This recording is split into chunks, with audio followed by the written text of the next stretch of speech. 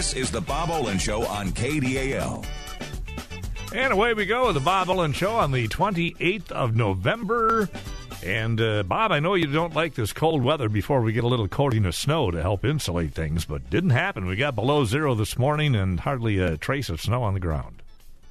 Isn't that amazing? You're absolutely right. We're driving frost in the ground. That would not be my favorite scenario. I'd rather have about 3 or 4 inches of snow on top, but it is what it is, and we'll have to take it if hopefully people got a little mulch on top of their spring flowering bulbs, on top of their garlic and so forth. I tried to do that myself, hustled around and got things in the ground and got a little mulch on top to get us through this cold period. It was one of my concerns, but once again, we can't really dictate that weather. I was really quite surprised. You said we got below zero this morning, huh? Yeah, not much. 1 degree below zero officially at the airport, and that's, it's the coldest it's been so far this season.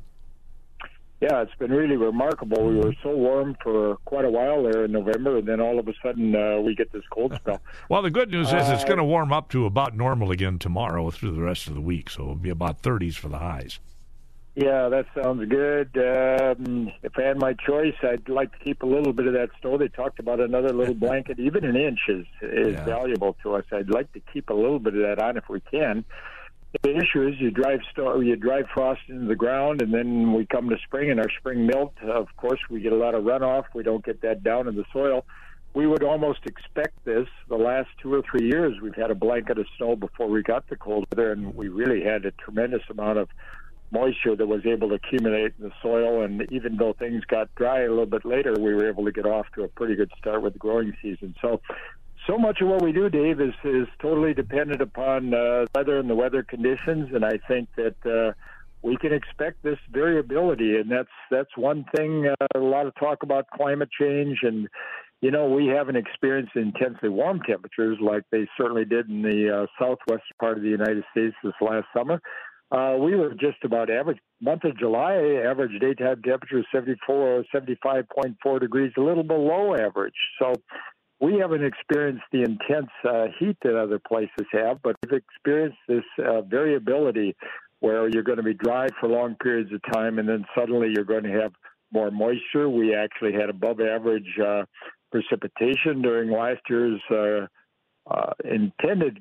I wouldn't necessarily call it the growing season. Most of the growing season goes from frost to frost, which is June through mid-September, or in this case mid-October, but we got a lot of rain just late in the season, which remarkably, it plumped up out of the potato crop, and if the plants were still alive, they picked up a lot of that late-season moisture. So I think that variability is going to be the name of the game, and we're just going to have to adjust to that, and there are many things we can do in terms of supplementing moisture with irrigation and mulch and getting more organic material down in the soil, and there are many, many things we can do to help kind of moderate some of these extreme weather conditions. But below zero this early in November is a little bit of a surprise to us, but nonetheless, it is what it is, and we'll deal with it, Dave. All right. We got Thanksgiving in the rear view mirror now, and that means we got to start thinking Christmas. Not only Christmas decorations and trees, but Christmas gift giving, I suppose, too. Yeah, that's part of the holiday. I really enjoy, like so many folks enjoy Thanksgiving because it's about food and family, those two things, and don't have to worry so much about the gifting items. But maybe to help people out a little bit, gardening is the number one hobby in the United States. It's a great big deal. Lots of people participating in lots of different ways, even if it's just a container or a hanging basket on your balcony or on your back porch. But lots of participants. I have some favorite gift ideas if I can share a few of them with you. I was thinking about this a little bit. What is it that I use so consistently? Maybe I can start with hardware. I guess in this day and age, we use some of those computer metaphors, hardware and software. So the hardware would would certainly be the tools that you're going to use. Yeah. And I think that if you don't have to spend outrageous amounts of money on tools, but if you buy quality tools, they're very, very useful. I will start with probably what I use the most, and it's what I call a Warren hoe. That's Warren, as in, I believe, the old former Supreme Court Justice, Warren, Warren, kind of a triangular hole. And I'll use a name brand here. Craftsman makes one that's just very, very durable. You can get it various places at retail outlets, and it's very sturdy, and use that to constantly. It's got a nice blade on it, so you can do shallow cultivation, knocking out some of the very early germinating annual weeds that causes so much problems. You can just scrape the soil surface with it. You can use it for transplanting, digging your holes for transplanting. And I've actually worn out a couple of those in my lifetime here, and I just buy another and just use it continually. So a Warren hoe, quality made. I don't think it pays to shop a little bit for quality. I don't think it really pays for a gift to give anything that's subpar. A good quality Warren hoe is going to cost you $35 or so, but it's well worth the investment there. Do you need two? The triangular ones, do you need the squared off ones too, or can the triangular do all the stuff you need to do with a hoe? Here's the interesting thing, and I'm glad you mentioned that. Everybody's perhaps going to have a favorite, because we've got these certainly squared off hoes. I find them real useful. You can use them to scrape the soil surface, but if you want to cut a furrow, or if you want to kill your potatoes, I just like this larger bladed Warren hoe because it's got a sharp tip. I can cut a furrow, whether it's a quarter of an inch or whether it's 2 inches deep, or if I'm going to dig a transplant hole or transplant hole, it's 2.5, 3 inches deep. I can use it for that. So for me, it's a much more versatile tool. There are what we call loop hoes, where you've got kind of a blade that goes on the soil surface for knocking down, again, what we call the white-rooted annual weeds. This is going to be what causes so much of your problems with your annual weed seed that germinates. Those loop hoes can be useful there. But you can do the same thing with a Warren hoe, and they're quite readily available. And as I say, buy something a higher quality, expect to spend $35, maybe $40 with the tax and all on something like that. So again, maybe I can switch or stay in the garden there. There's a product came out of Japan called a Hori Hori knife that is in the range of $20 to $25, and it's typically stainless steel, and very, very useful in terms of, you got a blade edge, so you can harvest your cauliflower and your broccoli with it if you like. You can also use it just in the soil to dig transplant holes and light cultivation, light pruning, and so forth. I'll use a Hori Hori knife for lots of purposes, and I think you can actually, it came out of Japan, that's hence that name, Hori, and I think you can actually, on the internet now, you can buy those right from the original Japanese manufacturers, and not too inexpensively. So there are a lot of options there, and they're available any number of places. So Warren hoe, Hori Hori knife, and then when I switch to pruners, a hand pruner, there's a name brand out there called Felco, Felco. It's a Swiss pruning knife, and they have a whole line of product, but very, very useful, high quality. They're going to be in the $50, $60 range with a leather holster for that, and I use that just all the time. And it's these are kind of lifetime gift for good gardeners, and gardeners will be aware of the quality that's involved here. And again, I can't necessarily, we like to point to local dealers. I don't know that we've got those available locally, but it's good what we call bypass pruners. So if you're going to buy a pruner, you want something that slices like a scissor rather than an anvil pruner, which tends to crush materials. So you want a good bypass pruner. And again, you have a little time before Christmas now, so you can get these mail order if you need to shop off the internet. But Felco has a nice, been known for years. One of the nice things is I've used them so much, the blades get dull, the blades are replaceable, so they're real useful that way, and that's a gift that would be a nice lifetime gift for people as well. Kneeling pads, buckets and other things like that, I think are very useful. And then you can think a little bit about maybe of some of the clothing items. Gloves, seems like I always need gloves, and for different purposes, they're inexpensive, but sometimes you don't think about them. You can get rubberized gloves. Coming into the fall here when it was a little wet and we were picking potatoes and other things, went through several of those, and not expensive there, $3 to $5, something like that. But it's something that a gardener will appreciate. The leather gloves, of course, that you can use and just kind of keep your hands in a little better shape. And when it gets cold and wet, the rubberized gloves are really kind of nice as well. I think a little bit of a good sun hat, a little bit of sun protection. We want to be a little conscious. Gardening is a very, very healthy hobby to have, both the physical activity, just the enjoyment that comes from it, the relaxation, as well as the quality food that you can produce. So you want it is a good, healthy hobby, and you certainly want to minimize that sun exposure. We're all well aware of some of the risks that goes with that. So a good sun hat. There are good gardening shirts out there that block the sun, that aren't particularly heavy as well. So you've got you can wear long sleeves to block the sun, and if you buy an actual gardening shirt as such with long sleeves, it's not going to be hot when we get the warmer weather. So these are all things that gardeners know they're going to use. And I mentioned, there are these bucket buddies out there and other things for carrying your tools and carrying product around. There are things that you might not necessarily buy for yourself, watering cans and other things like that can be extremely useful and kind of fun. So those are some of the hardware items that you can think about. And you got a spade and a rake, I imagine, are pretty important too if you don't have a good one. We'll be back. More of the Bob Olin Show as soon as we can recontact with Bob Olin. 9:28 now at KDAL.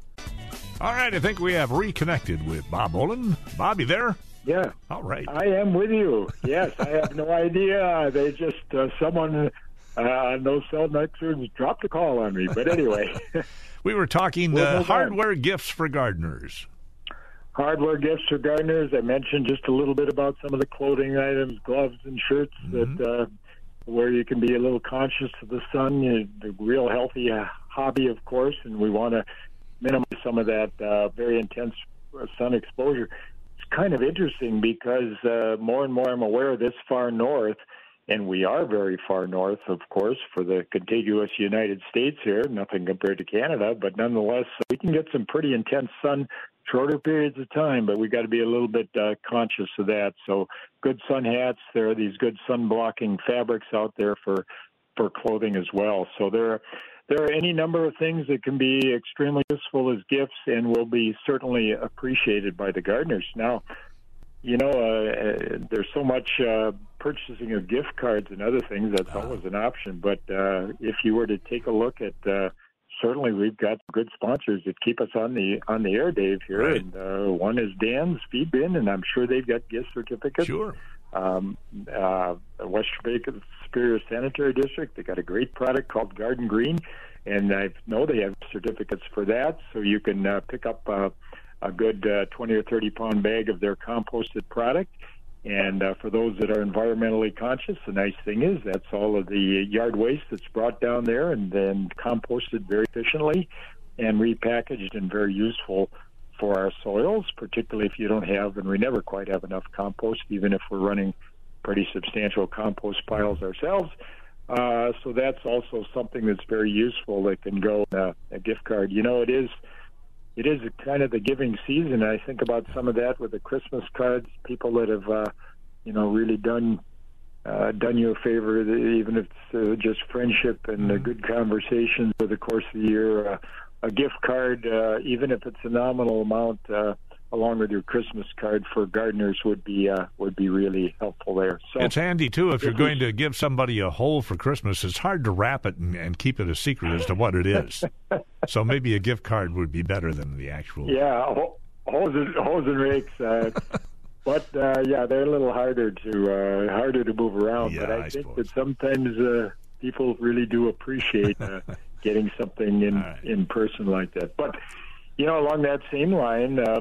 If we take a little look at, we'll be thinking a little bit about next year already. It's kind of funny. It's the month of November coming into December, and it's a little bit downtime, thank heavens, for the gardeners that have really had a very busy season with producing the product, maybe preserving and canning the product, so you can take it a little easier. But it does give you a chance just to reflect and to take a look at some of the catalogs. I'm very surprised. I've got a desk full of catalogs there coming in earlier and earlier. Yeah. But, that's something that oftentimes, and again, it may sound, and this is just my own thought process, but sometimes you want a catalog order for particular varieties and you don't have the catalog, and then if you call or try to make an internet connection with a seed vendor, it takes a while to get a catalog. So if you were to put together a nice collection in a box of 2024 catalogs, and I'll mention that we do have, with the Extension Service, I put together a recommended vegetable variety list, multiple sheets with most of the vegetables that we're growing in this area. And that is available, I believe, including shipping, for $5. And in there's a list, a very extensive and exhaustive list of suppliers, both locally as well as mail order catalogs. And if you were to get one of those and just contact them, the phone numbers are there, internet websites are there, and get catalogs sent to you and put together a nice collection of catalogs, maybe along with that recommended variety list, then they'd have everything at their disposal. And with all suggested variety lists, of course, you're the ultimate arbiter. You're going to determine what you want to grow and what works best for you in your garden and what you're happy with. But it gives you just a little framework of varieties that we know will consistently perform well for us year in and year out. But there'd be something that's relatively inexpensive, and the effort that you put into it is reflected in all your effort is reflected in your willingness to give something to someone. It doesn't necessarily cost a lot. Catalogs are going to be free. You got a little bit in the recommended variety list. You could take it another step forward, and you could actually buy in some of the seed for people as well. So there's any number of things you can do at any number of price points.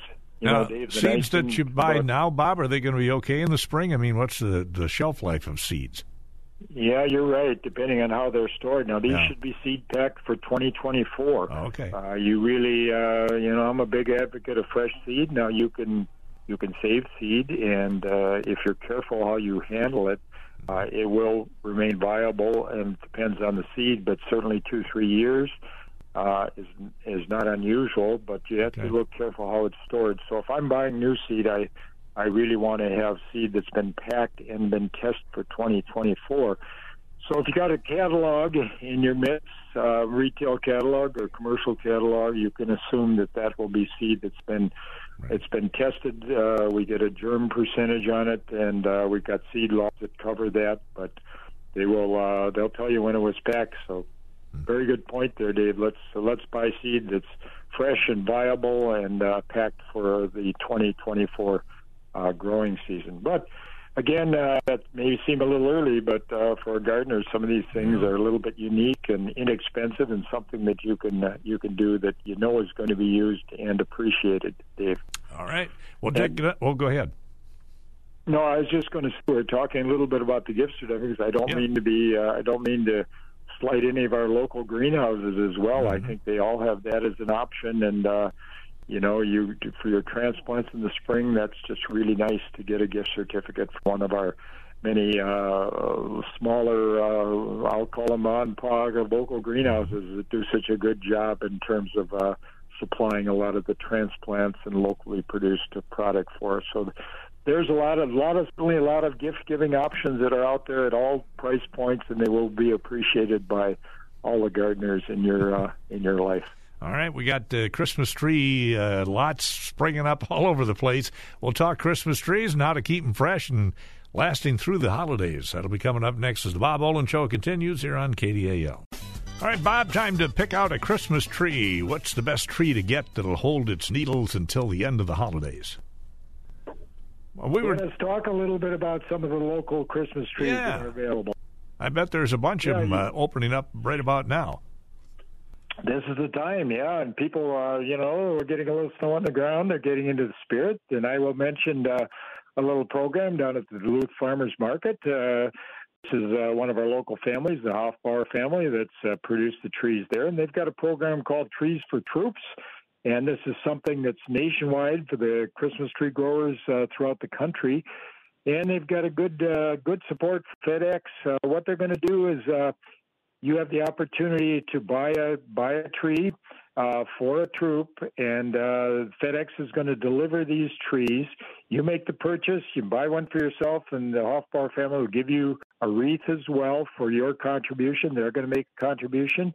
And if you do that through this week and weekend, the trees are going to be shipped out via FedEx. FedEx is supplying all the shipping for this, and they're going to go to military bases, and they've got a priority system there where they'll go to the families of, first off, that veterans that are currently deployed overseas, so one of the family members will not be there for Christmas, and they'll have a Christmas tree.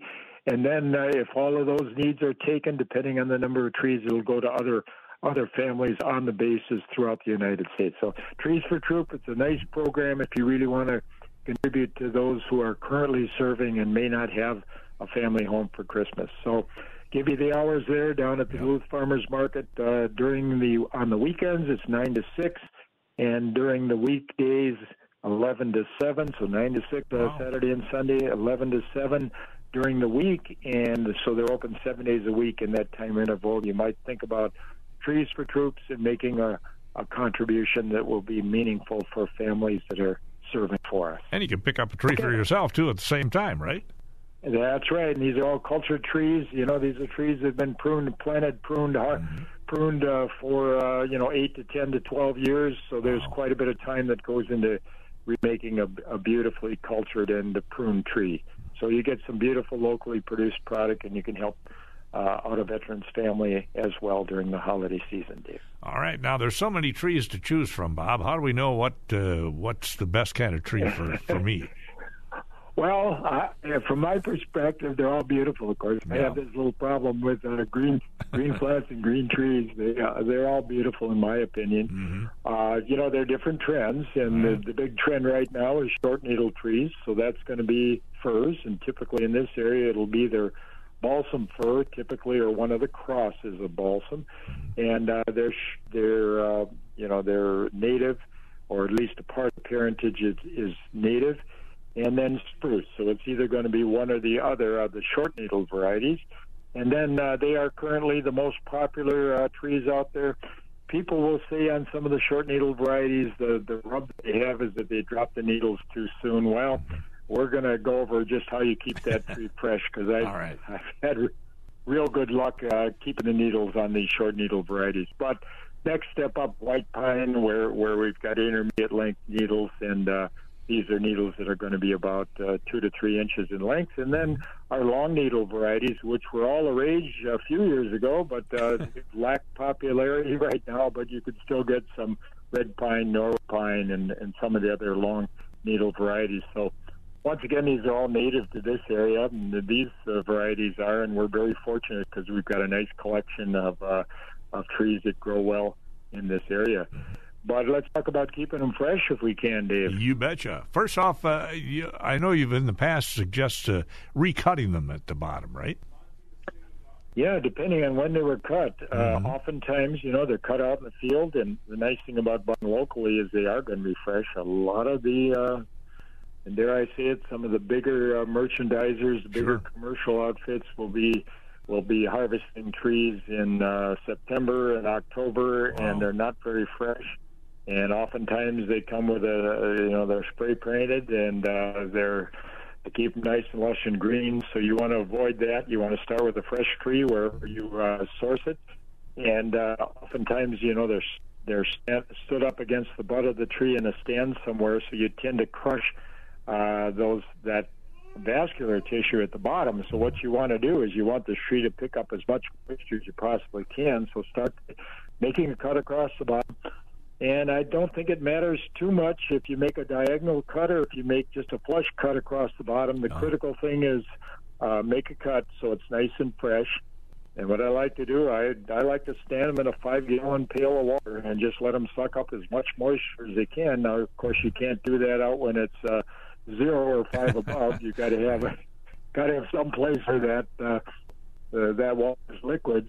It's got to be above freezing, and just let that tree pick up as much moisture as you can, even if it's 24 hours. Just let it pick up all the moisture, and then you can put it in a Christmas tree stand where you've got a pool of a reservoir of moisture there. Don't let that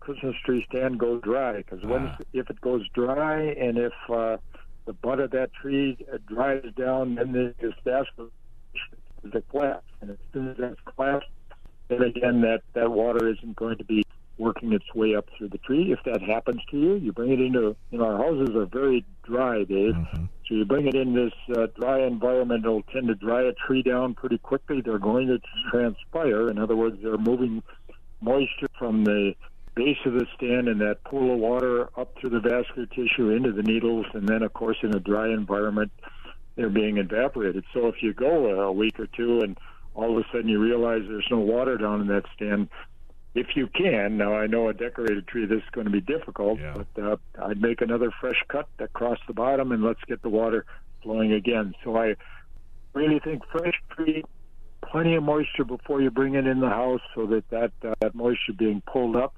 Remember, when they're cut in the field, we have just this opposite process that's going on naturally. That tree is pumping a lot of water down into the ground, so you're going to reverse the process almost as if it was springtime. You're going to fresh cut, get plenty of moisture, pull the water up, and that'll revitalize the tree. That had tremendous, very little needle drop with these short season species and dolphins in this. Bob, you're sounding like Darth Vader all of a sudden. I can't quite understand it with the cell phone reception. We're going to take another break, and we'll try to get back to you in just a bit. Bob Olin Show here on KDAL. And we are back, more of the Bob Olin Show. Good morning, Bob. You're in the middle of talking about keeping those needles on the trees.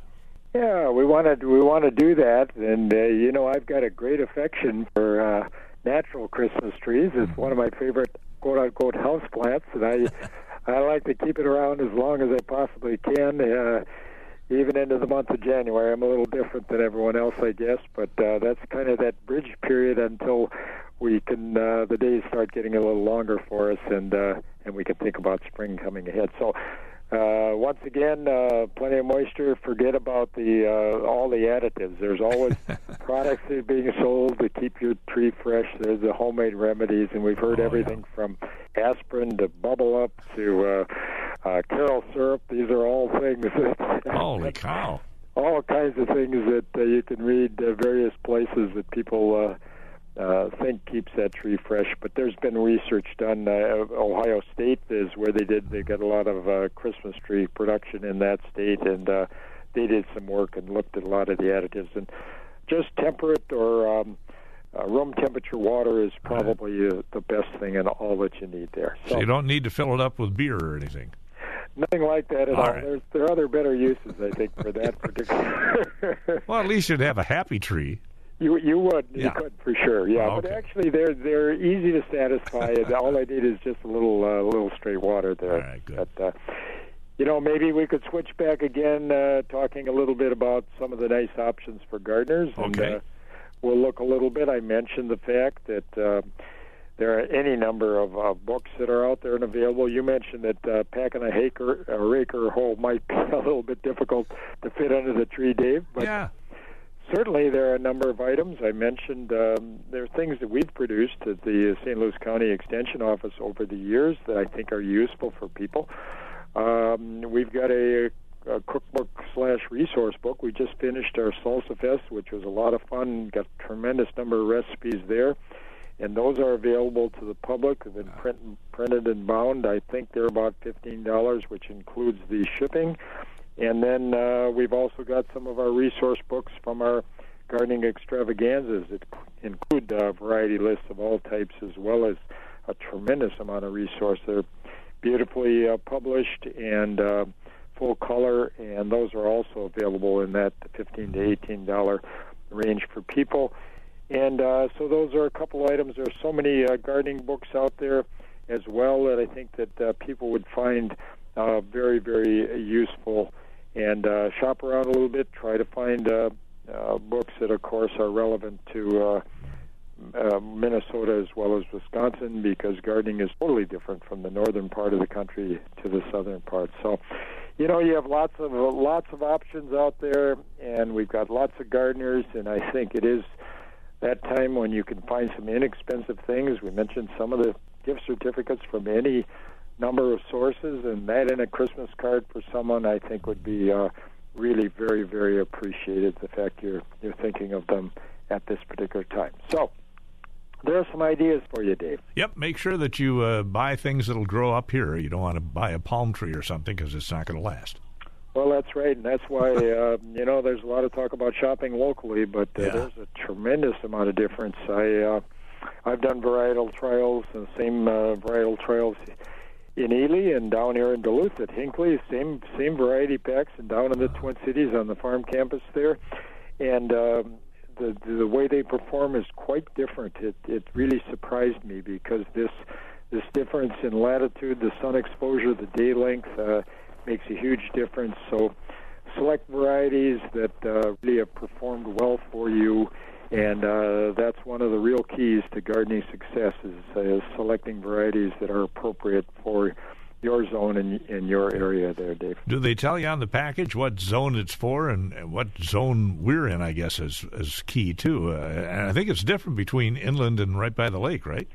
Really is. Now, when we talk about and these are the U.S. Department of Agriculture plant hardiness zones. Okay. So we're really not talking about annual seeds that you're going to put in the ground, put the seed in the ground, you're going to growing out. We're talking about woody perennial material. So these are trees and shrubs, and getting them through the winter. So the hardiness for trees and shrubs. So if you're going to buy an apple tree, and that would be a very nice gift as well, but there you're going to have a certificate from a local nursery.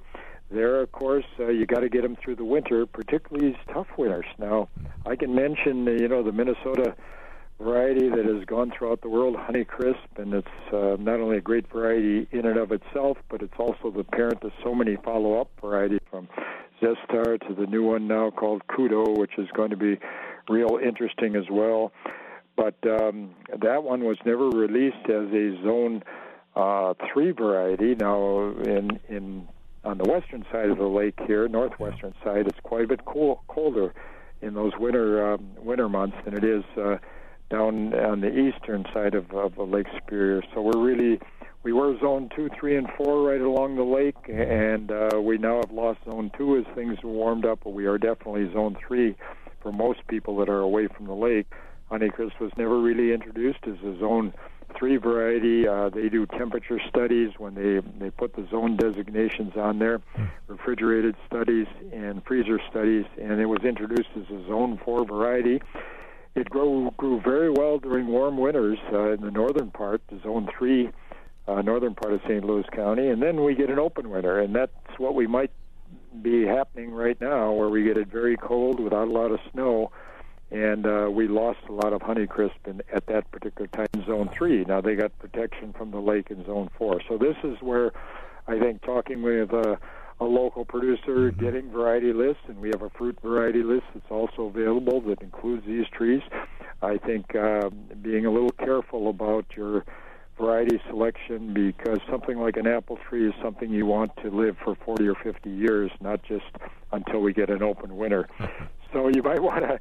Harrelson, your favorite there, is one of those real hardy, durable. You're never going to go wrong just selecting a Harrelson or a Harold Red, because we know they're hardy well up into Ontario and into Canada. So wherever you are in the area, there's a variety that's going to definitely be hardy for you, Dave. Besides apples, what other fruit-bearing trees can we do up here? I know cherry trees, I think, are making a little comeback up in this neck of the woods.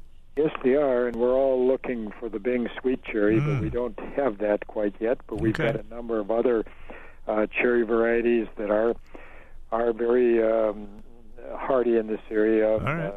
North Star, Meteor, Bali.